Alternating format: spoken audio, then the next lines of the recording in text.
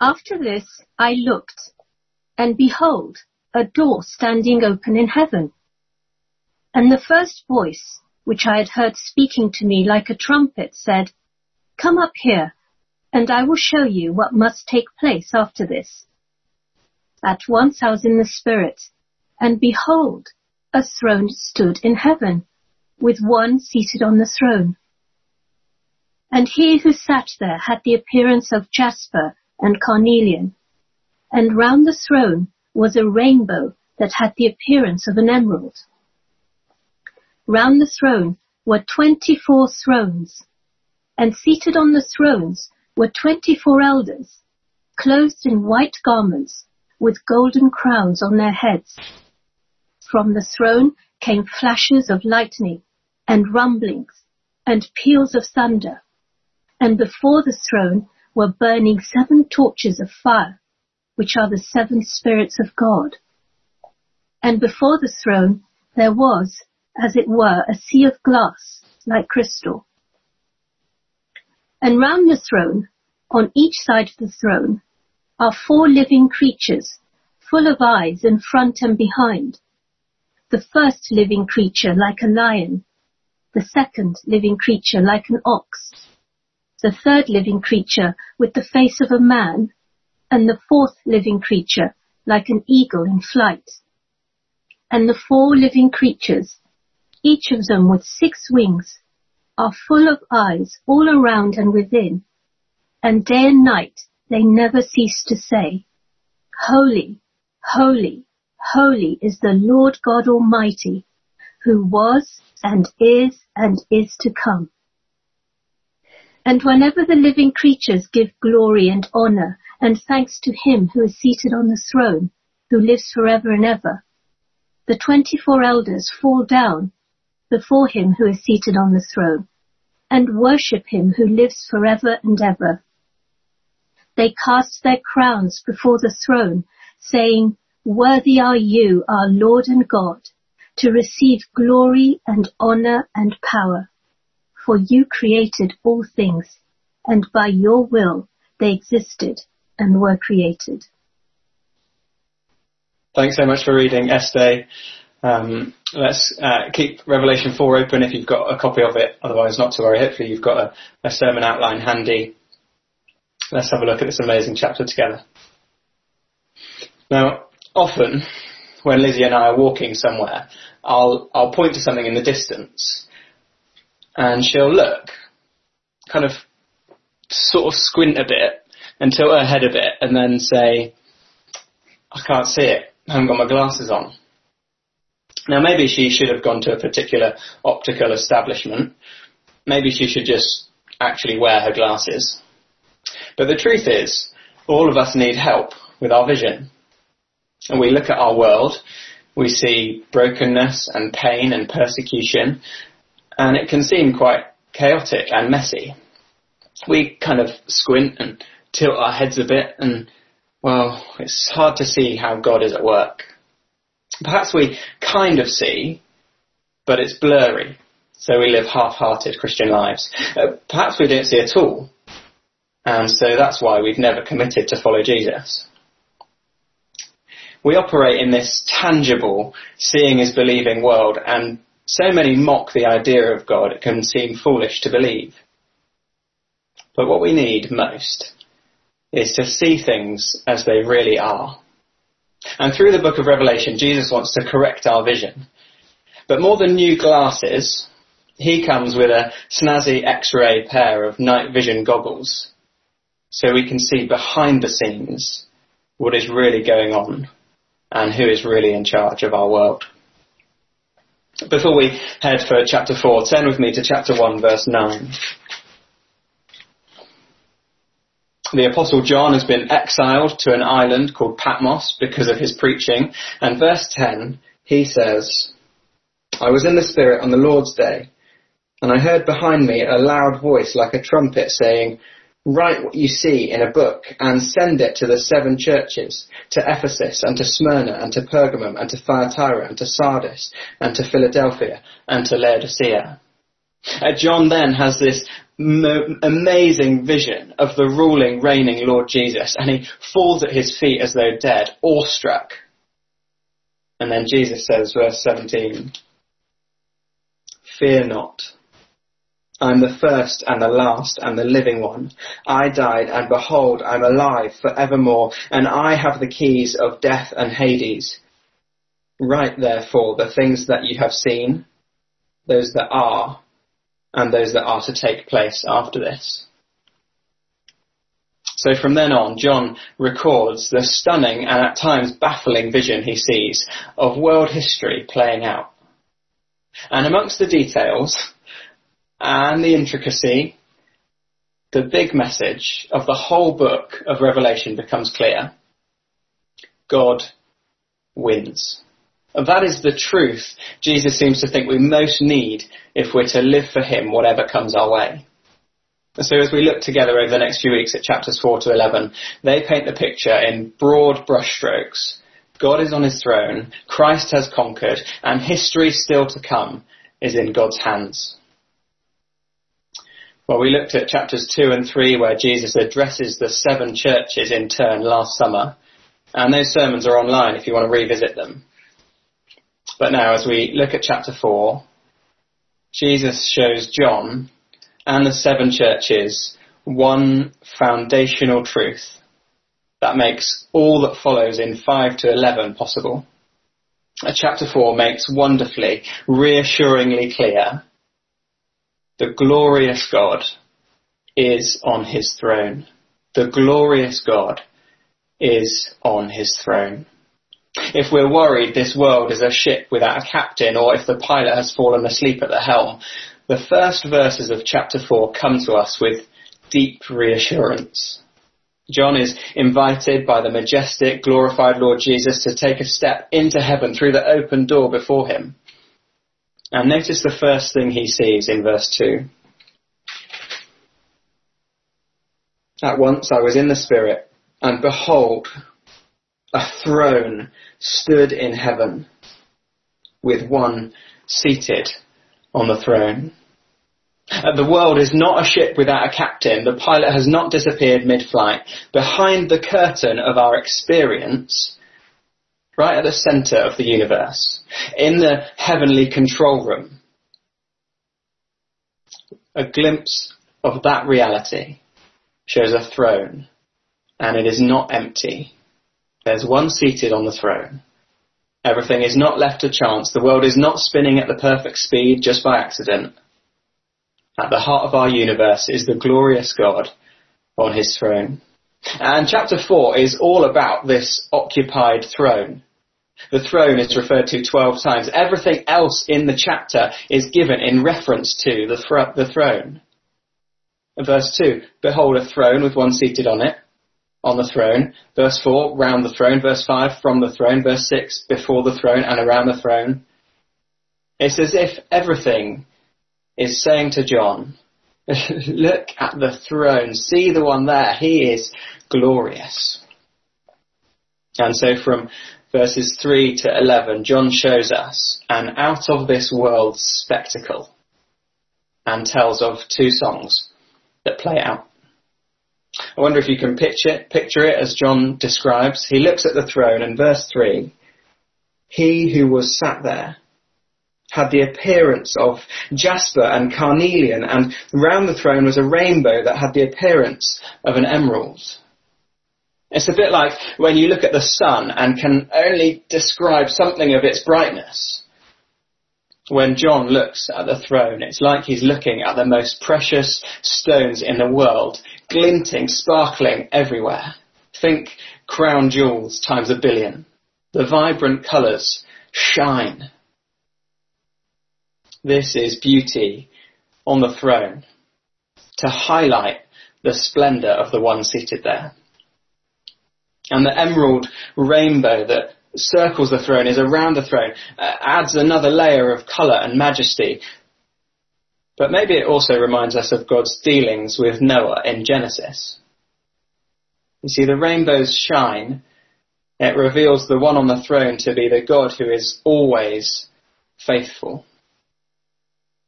Next, look at verse 4. Around the throne were 24 thrones, and seated on the thrones were 24 elders, clothed in white robes, with golden crowns on their heads.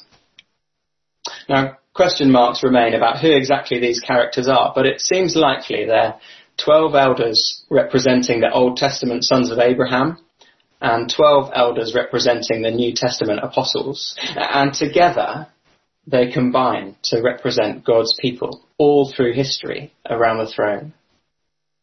And they are radiant in their white garments. And with their crowns on their heads, seated on their many thrones, they sit perfected and pure, underneath but sharing in the rule of the one on the throne. And then comes verse 5. From the throne came flashes of lightning and rumblings and peals of thunder, and before the throne were burning 7 torches of fire, which are the 7 spirits of God. Now, a proper storm is incredible and terrifying in equal measure, with deafening thunder and bright fork lightning.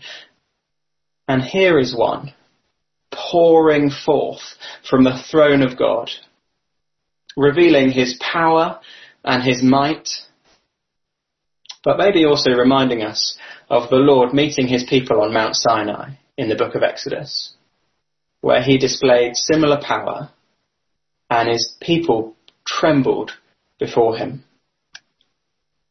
And then there are the 7 torches blazing with fire around the throne. We're told they represent the 7 spirits of God, and through the book of Revelation, 7 seems to be the number of perfection. So here, at the throne of God, is his perfect presence.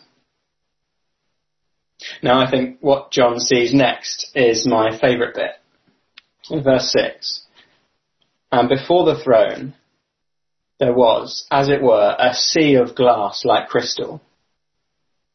Now, all through the Bible, raging seas are considered to signify chaos and death. In the book of Jonah, a storm erupts and the sailors think they're going to drown.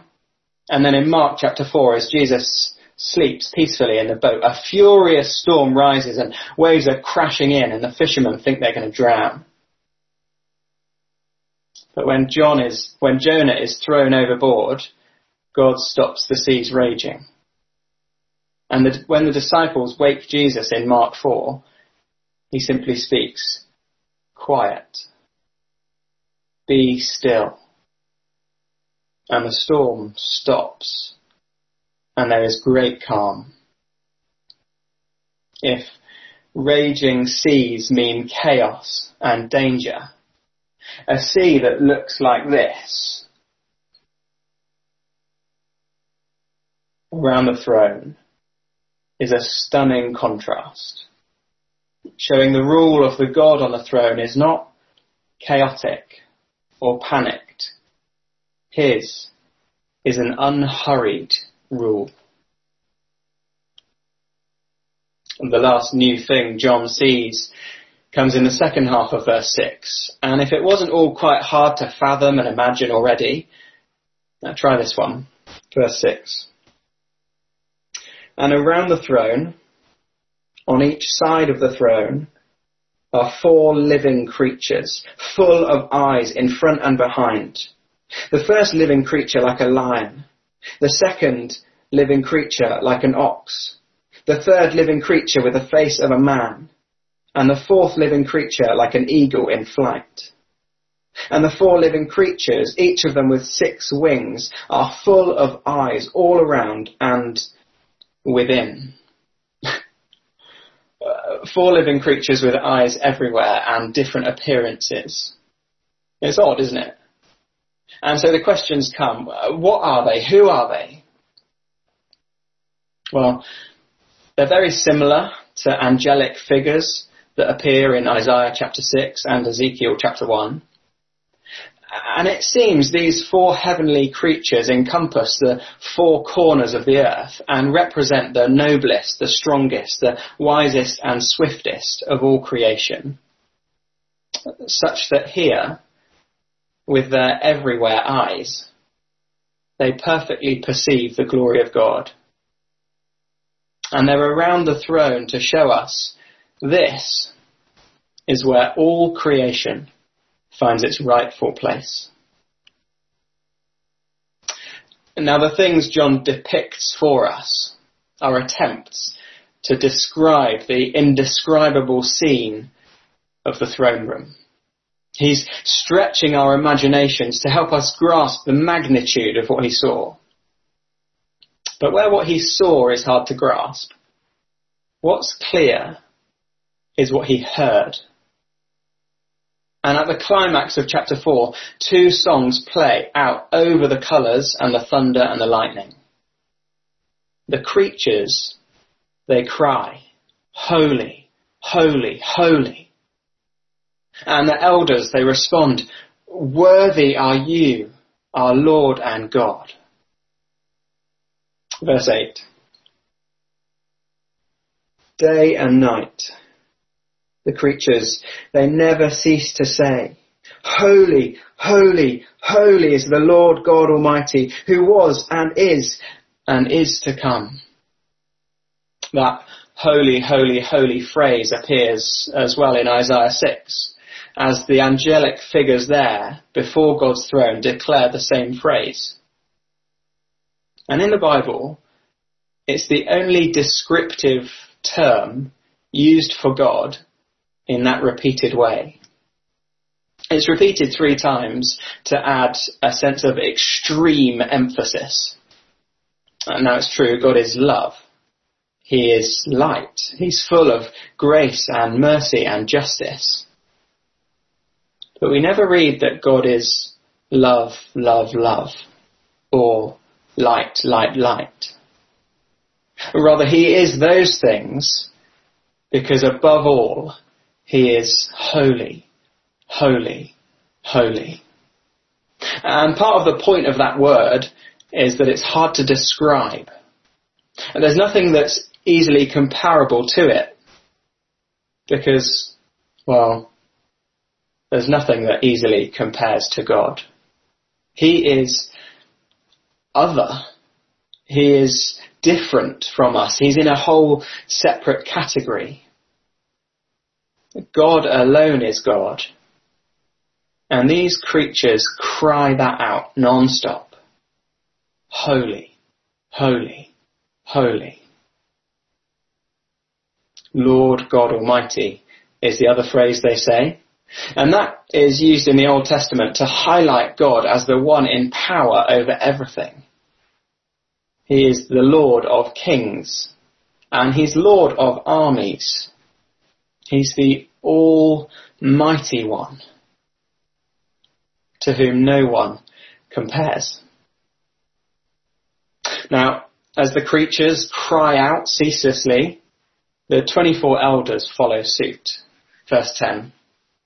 They take off their crowns and cast them down before the Lord in worship, because they know all that they have comes from God. And so they sing, verse 11.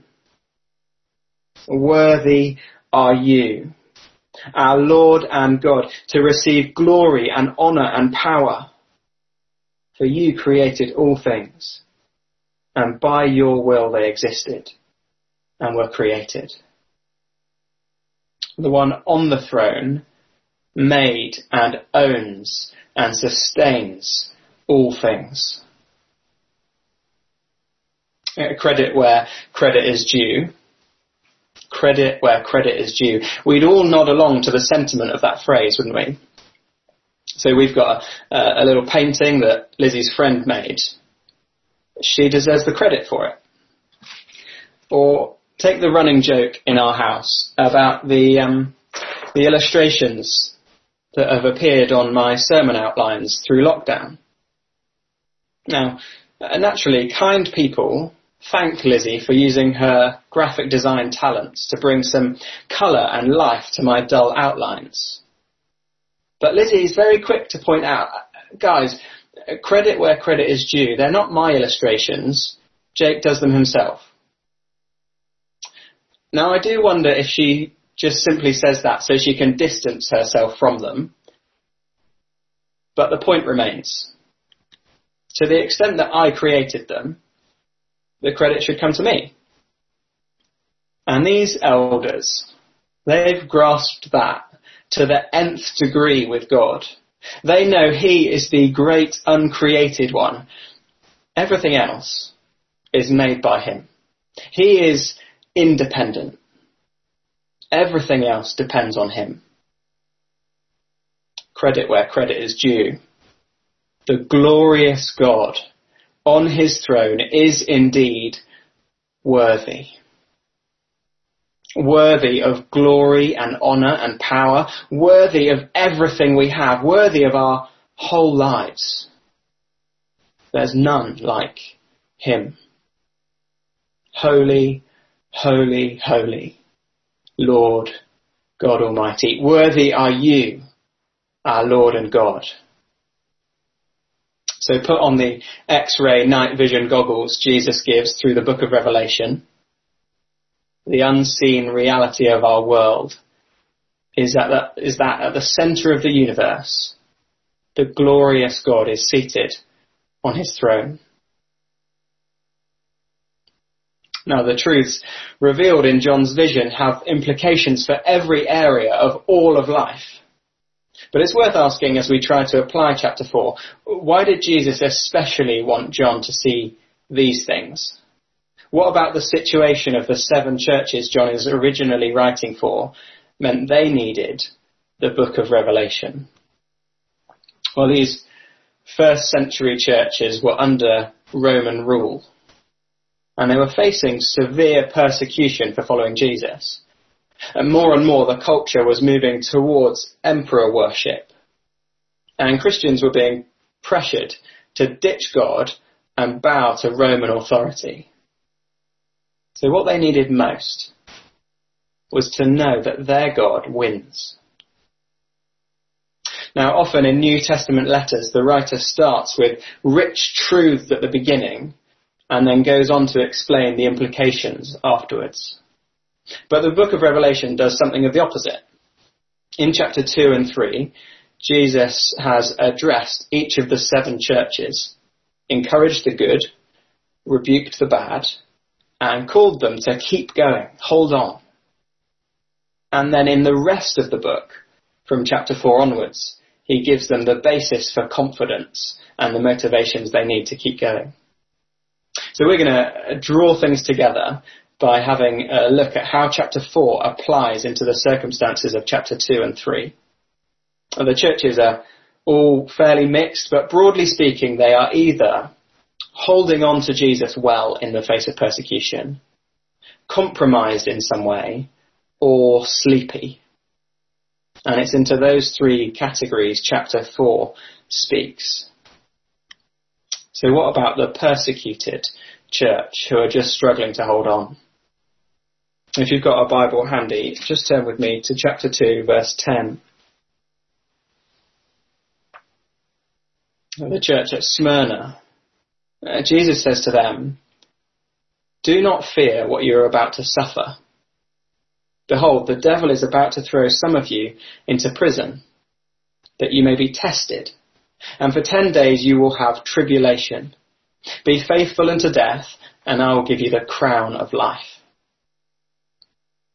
Now, if the church at Smyrna are going to believe Jesus and keep going instead of giving up and bowing to Rome, they need to really see God is on his throne. And they need to really see he alone is worthy of their worship, not Rome. And we need the same. If I'm being persecuted, if I've lost my job for speaking of Jesus, if my supposed friends at school are disowning me for sticking with Christ and his teaching, I need to know that God on his throne is worthy of my worship. I'm not a fool. And however little we feel as individual Christians or as a church, we can keep going because we've seen he is the Almighty One, Lord of armies, and on his side we can be confident we win, so we hold fast. Now, if something of that resonates with you, why not go back and read Jesus' message to the church at Smyrna and Philadelphia and be encouraged to hold on to him. But what about the compromised churches, Pergamum and Thyatira? Well, in chapter 2, verse 14 and 15, Jesus says this to Pergamum. I have a few things against you. You have some there who hold the teachings of Balaam, who taught Balak to put a stumbling block before the sons of Israel so that they might eat food sacrificed to idols and practice sexual immorality. See, under pressure, these guys are tolerating false teaching and they're dabbling with sin, going astray, compromised. They're not willing to stand up for Jesus and his ways. And if we're like them, compromising on God's word, calling his authority into question, maybe ignoring what Jesus says about heaven and hell, or not listening when Jesus talks about the seriousness of sexual sin, Jesus warns them and us to stop and see the holy, worthy God on the throne and ask ourselves, who's on the throne of my life as I flirt with sin and allow false teaching? If we'd put ourselves in this category, compromised and drifting, might be worth us reading again Jesus' letters to Pergamum and Thyatira. Or lastly, the sleepy and lukewarm churches, Ephesus, Sardis, Laodicea. To Laodicea in chapter 3 verse 15, Jesus says, I know your works. You're neither cold nor hot. Would that you were either cold or hot. So because you are lukewarm and neither hot nor cold, I will spit you out of my mouth. And the church in Laodicea, these Christians, they're sleepwalking. Maybe once they were excited about Jesus, but they've cooled off. They've forgotten the love they used to have. And they're half-hearted. A bit for the Lord, but only a bit. And they need to wake up before they sleepwalk away completely. They need a fresh glimpse of their God on his throne, of the one who is worthy of all of their devotion, not half their heart. Now I know sleepy and half-hearted is often a good description of my attitude towards God. And that is so sad. How can I just potter along half-hearted and sleepy as a Christian when my God is the glorious God on the throne, the holy, holy, holy one, worthy of all of my devotion and worship, not just some of it? Well, a glimpse of him in chapter 4 over the last few weeks has been so good for me, warming my heart again to our great God on his throne, helping me to see afresh his goodness and rule. Credit where credit is due. He really is worthy of all of our praise. And so visually and audibly, Revelation chapter 4 helps us to see the glory of God clearly. It's a call to us all, whoever we are, to look with the perspective Jesus gives. To see the glorious God on his throne. He is holy. And he is worthy of all honour and glory and praise. And if we let that be our focus, we'll be able to face anything that comes our way. Let's pray together. Our Father, we praise you that the throne in heaven is not empty. And we ask, please, that you'd help us to see clearly with fresh eyes the wondrous, glorious God that you are. Help us to trust you and look to you all our days. And we pray that in Jesus' name. Amen.